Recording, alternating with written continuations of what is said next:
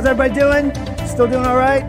Yeah, so again, my name's Eric. I'm one of the pastors here, and those are the two folks we got the pleasure of baptizing this morning, and we have one more story yet to go. It's very special. It's actually Razia, the young lady that was helping us worship this morning. So before we get to celebrating her baptism, which is really the kind of baptisms are the main thing today that's being featured, right? What I wanted to do is just give a couple comments about what it is that we're experiencing today together, especially if you're new to faith. And so I think it's important to just kind of let everybody know what this means to those of us who call Jesus our Lord, call Jesus our Messiah, and we are trying to follow him as best we can. So it starts with the idea that there's a couple things that happen in church life that we call sacraments. And sacrament is an ancient word that really one of the strongest meanings of is simply a mystery. It's a mystery. And as people of faith, and as A3 in particular, we believe that Jesus gave us two sacraments that we have to do. We must do. And they're not really that extensive. Jesus said, listen, sacrament one is communion, or if you've heard it called the Eucharist or the Lord's table. But we do that, we try not to go more than 6 weeks ever from celebrating communion together. That's one sacrament, a mystery of the church. The second sacrament that we believe is essential is the sacrament of baptism. Now, again, because sacrament means mystery, I have to tell you that at some point there is going to be a space where my words cannot describe what's happening, right? If I could, it wouldn't be a mystery.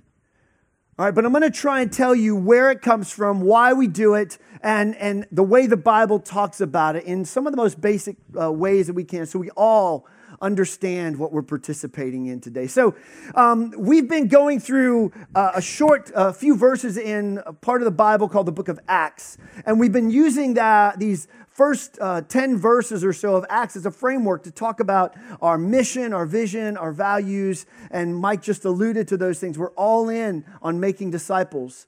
Well, just a chapter later, in that same book of the Bible, in the book of Acts, we're going to use a couple verses to talk about baptism. So the context is this: a guy named Peter, he's just preached a sermon to some folks in Jerusalem, and they respond by saying, look, what are we supposed to do in light of this sermon, in light of this information? Which, listen, if you're a preacher, man, it always feels good when people are like, just tell us what you want us to do, Eric.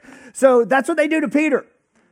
And Peter says this in chapter 2 of the book of Acts, verse 38. He says, listen, change your hearts and your lives.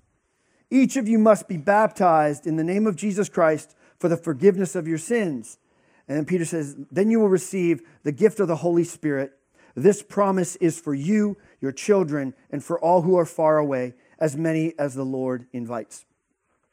So just the key words for what we're doing today. The first key word is the word for change. Change your heart. It's a Greek word. The Greek word is metanoia. Let me hear you say metanoia. Meta means change. Noia means your mind.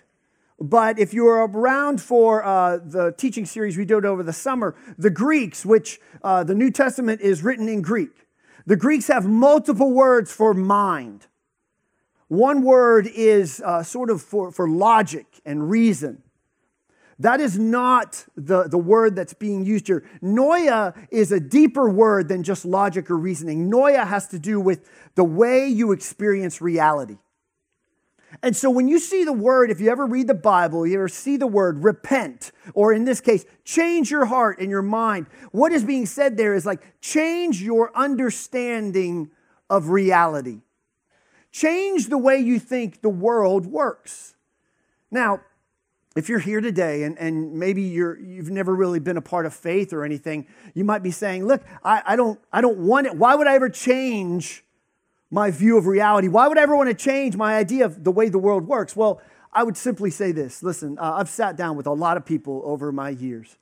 And if we ever get real with each other and I take off my mask and you take off your mask and we start to talk about how you really view reality, some of the ways that we view reality, if you were being honest with me, and if I was being honest with you, are not that life-giving. And they're not that loving. And so if we got down to foundational levels and I said, well, tell me about the way you view the world. I've had people over the years to say, well, the way I view the world is like it's not a loving place. It's not safe. There's never going to be enough. So whenever I get my hands on something, I'm going to protect it. My reality, you might tell me, is like the reality is that I'm not lovable. The reality is I've had voices since I was young tell me you're not worth anything. Listen, I don't think I have to go too far into this to say some of us changing your reality is an invitation to something better. And so when Peter says, listen, repent, change the way you view reality, what he's saying and what we say at E3 is, as Lori said earlier, there's a deeper story that's being told about you. And that is a story that God tells about you. And the story that we're all a part of, which is every single one of us are radically loved by God. Every single human being here has a right and the privilege to be called a son or daughter of God and loved radically in spite of our faults. Every single one of us get to hear, as you heard maybe in Dan's video, that we all have a purpose. We all have something we bring to the table in God's kingdom. That is a change in reality that I would gladly and have gladly embraced. You understand where I'm talking about now? So Peter says, listen, change your view of reality and then be baptized. And baptized is another Greek word. The Greek word is baptismo. Let me hear you say baptismo. Please understand that in the ancient world, baptism is not a church word only. It simply means to immerse. It means to submerge. If a ship would sink in the ocean in the ancient world, they would literally say the ship got baptized, immersed into the ocean. It's one of the reasons why we immerse people is because that's what the word means. But it also means, and I love this, it means like if you were dyeing clothing in the ancient world, you baptize it to immerse it, to saturate it in the color of the dye that you want that clothing to take on. So Peter says, listen, change your view of reality and then be baptized. Saturate yourself in this. Immerse yourself in this. Be immersed in it. At its base level, that's what baptism means. That's a basic definition. Now, why? Why do we do it? Why do we do it? There's some simple reasons why we do it. We're followers of Jesus in this church. All right? Baptism is intrinsically related and linked to Jesus' story. You cannot talk about Jesus and his story without talking about baptism. The first thing that we have to acknowledge is that Jesus is baptized. He is baptized. He is immersed in the waters. He's actually baptized by a guy named John. John the Baptist. Anybody ever heard of John the Baptist? It's vacation Bible school, Sunday school time. John the Baptist, really? Oh, man, nobody's heard of John the Baptist. That's a whole other sermon then. Okay, this is an icon of John the Baptist. John the Baptist is a major religious figure in Jesus' age and day. And he's literally called John the Baptizer, because that was his ministry. He called people to come out to the Jordan River, and he would immerse, baptize, submerge them in the water. I love this. I love classical paintings because whoever stands like that? Like, if you walked into E3 and one of the hospitality members were like, the CGA is that way. Would you not? I mean, and that's beyond the loincloth thing, too. Anyway, that's another picture. This is kind of a more modern rendition. The scriptures tell us that he was a provocative individual. He dressed in like camel's clothing and he ate like honey. And he just was out there on the fringes. He was not a comfortable character to be around. This is why his ministry mattered. See, John was Jewish. Jesus was Jewish. John baptized probably almost entirely only Jewish people. All right? Here's what was unique about John's ministry. John's baptism and his ministry was one where all of a sudden John said, you have to choose to identify with the movement of God. Because you see, the Jewish people were God's chosen people. They're the family, the children of God, literally. But John shows up and says, you know what? It's no longer a matter of what family you're born into or what nation you belong to. John says, you have got to make a choice. It's not just about, well, I've always gone to this church, so I guess I'm down with the movement of God. John says, no. Choose. Choose to be a part of the movement of God. And by doing this, like Jesus, that's what's amazing to me is Jesus says, look, let me lead my people. I'll go first, Jesus says. Jesus says, I'll show you I'm down with the story of God. I'm a part of it, in fact. And he is baptized by John. And so that's one of the reasons why we do it. The second reason is because Jesus tells us to, which is always a good reason to do things. Matthew 28, Jesus is ending sort of his earthly ministry with his disciples. And he says this, I've received all the authority in heaven and earth. And he says, because I've got the authority, therefore, go and make disciples, which is what we do here at E3. And then he says, baptizing them in the name of the Father, the Son, the Holy Spirit. Like, I don't know how it is in your family, if you've got kids or whatever, but the last thing I say to my son when I drop him off at high school in the morning, I say, I love you. And he says, I love you too, right? And it's because, I want the last thing that is in his ear and in his mind, I want that to be the thing that he remembers. And that's just kind of go to show you, like, Jesus is about to be done with his disciples. The last thing he says is like, make disciples and baptize them. I think that's important. The last thing you tell somebody is important. And so we baptize because Jesus tells us to. And then lastly, but not least, baptism is tied intrinsically to the expansion of the church. In the book of Acts, if you ever read it, is the story of just how the church just expands from Jerusalem to Judea to Samaria, then to the whole Mediterranean and the Roman Empire. And every time it makes a leap, every time the church makes a leap, there are baptisms involved. People saying, listen, I'm going to embrace a new reality. I'm living in a different reality, and I'm going to immerse myself in this reality. And those are the three reasons why we do what we do. We do baptism because we're told to, because Jesus models it for us, and we believe it's associated with the work of the Holy Spirit as the church grows. And all baptism is, on one hand, is this symbol of being changed and of signing on to the movement of God, of making a choice, like John said. I'm going to make a choice. I want to explore one other avenue of what baptism is and what it does. And I want to do it through the concept of what I would call just a ritual, which another way to describe a ritual is an embodied teaching. All right, ritual is just a set of actions and behaviors, and what a ritual does is it does a couple different things. It's an embodied teaching in that it says, listen, this is what's important to me. This is who I am now, and an embodied teaching is great because you don't have to listen to me all day long. Some of you guys probably think, man, I feel like all day goes by when Eric talks. Listen, when these folks get baptized today, it's an embodied teaching. It's a symbol. What do I mean by that? A guy named Paul, early church leader, he wrote a letter to the church at Rome. And this is what he says about baptism. In Romans chapter 6, he says, don't you know that all who were baptized, immersed, saturated into Jesus' family, essentially, were baptized into his death? All right, we're going to stop right there. As Christians, we believe Jesus dies physically on the cross. Bleeds out, his heart gives out. Paul says that mystically, a mystery. Baptism unites us to that story.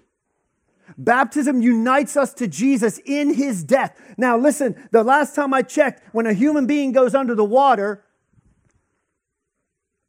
that's kind of game over for the human being. It's called drowning. So going into the water is a symbol of saying, look, just like I would die in this water, I am symbolically living into the story of Jesus' death. on the cross. Okay, but that's not the end of the story.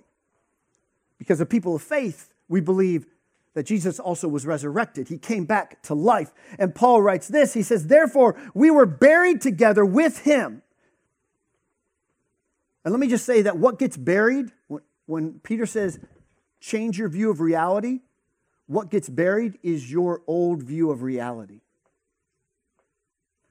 Therefore, we were buried together with him through baptism into his death, so that just as Christ was raised from the dead through the glory of the Father, we too can walk in the, and what does it say? Newness of life. Let's say that with me. Newness of life. That little three-word phrase just caught my attention today. Newness of life. I guess one question I would have for you is like, is there anybody in your world, or maybe you here today, that you would like, man, you know what I need? I need some newness of life. Because the old one is tired. The old story is tired. The old way of viewing reality is tired. Baptism says when you go under the waters and you raised up, you are living and expressing a new reality. And listen, when Jesus is resurrected from the dead, it's not the same reality as it was when he was dead. Resurrection is not your old life. It is a life plus, life augmented. It is a new reality. And baptism is an embodied teaching of that. Does this make sense? There's one other level to this, though, before we get to the stories. You see, if you've ever done either music or you're an athlete, or maybe you're just you take your work very, very seriously, you see, we have a tendency to think of ritual as all bad. We think of ritual as empty, mindless. But if you've ever engaged in a skill very deeply, you know, I would suggest, that ritual is critical to your mindset and your performance. And what do I mean by that? If you've ever watched an athlete, baseball, baseball players walking up to the plate to get ready to bat, a lot of them do the same thing, same hand motions every single time. Soccer, football players running on to the pitch or the field, they pick up the grass, it's the gladiator move. They rub the grass in their hand. Anybody ever heard this, seen this? You see, ritual is critical to your mindset. And what psychologists, and listen, I believe God has wired up our bodies for these things. They teach us about God. Psychologists say that rituals turn your body on and your mind on into a new reality. So rather than say, like, we don't need rituals, I think we actually crave rituals as human beings. Things that we can experience that say, man, when I do this thing, all of a sudden I am living in a different headspace. I have a ritual every Sunday when I come in here to preach. When I led worship, when I did music, I had a ritual of just, and what it did is it just told me it's go time. One more example of this. Let me show you something. Like, this is the way ritual functions for me. So school is simultaneously, like summer sessions at FSU or college just ended. And there was a graduation, if you know somebody. This is actually my wife's graduation robe from FSU, Master's in Economics. She got the nice little thing there. And I was kind of complaining this morning because I figured out last night that, like, I didn't get a robe when I graduated from seminary as a rental, But then I'm like, really, who wants this hanging around their closet, right? Anybody like just get out their graduation robe just every once in a while, just be like, man, I'm going to try this thing on. This is my wife's graduation robe from Florida State. Now, that's a ritual. Goes on forever. The graduation says, listen, you've done it. You've accomplished it. You are finished. You may even got some honors. Let me tell you, that's not what baptism is. Some people think it is. Some people's like, oh, only the best people who have graduated can be baptized. And once you're baptized, you're done, you're finished, you're never going to make another mistake. That is not what this ritual is about. Baptism is a little bit more like the first day of school. We got rituals for the first day of school, you know, and you don't carry a graduation robe to the first day of school. If you do and you're in like middle school, you're going to get beat up. You don't carry a robe, a graduation robe to the first day of school. You carry maybe a backpack, or the first week of school. You're going to carry a backpack. Why? And in your backpack, you're going to have like things like, you're going to have like textbooks, right? You're going to have like notebooks to write down, right? Why? Because you're there to learn. You're there to learn. See, baptism isn't about graduating. Baptism is about enrolling in the school of Jesus. But get it. Like, it doesn't, just because it's just enrollment, it doesn't mean there's not commitment. You see, when you commit to go to a school, you are committing to say, train me. You're committing to say, I am trusting you to make my life better. And so when these folks come up here, and when Razia comes up here, this is not a declaration at all that she's graduating from life. This is a declaration and a ritual that says, I am signing on to Jesus because only He will make my life as good as it can be. And what's more, it is saying, He already did this for me. It's not a statement about how good she's going to make herself. It is a statement about there was a man named Jesus who died on a cross for everybody, and then was raised into a new life so we can all remember, listen, wherever you're at, it can get better. It can get better. So, we're going to see Razia's story in just a moment, and then we're going to celebrate with her. And just like I like to say with music, this is not something to just observe. Baptism is meant to be a communal event. You are here experiencing it. Whether you know her or not, this is your event as well.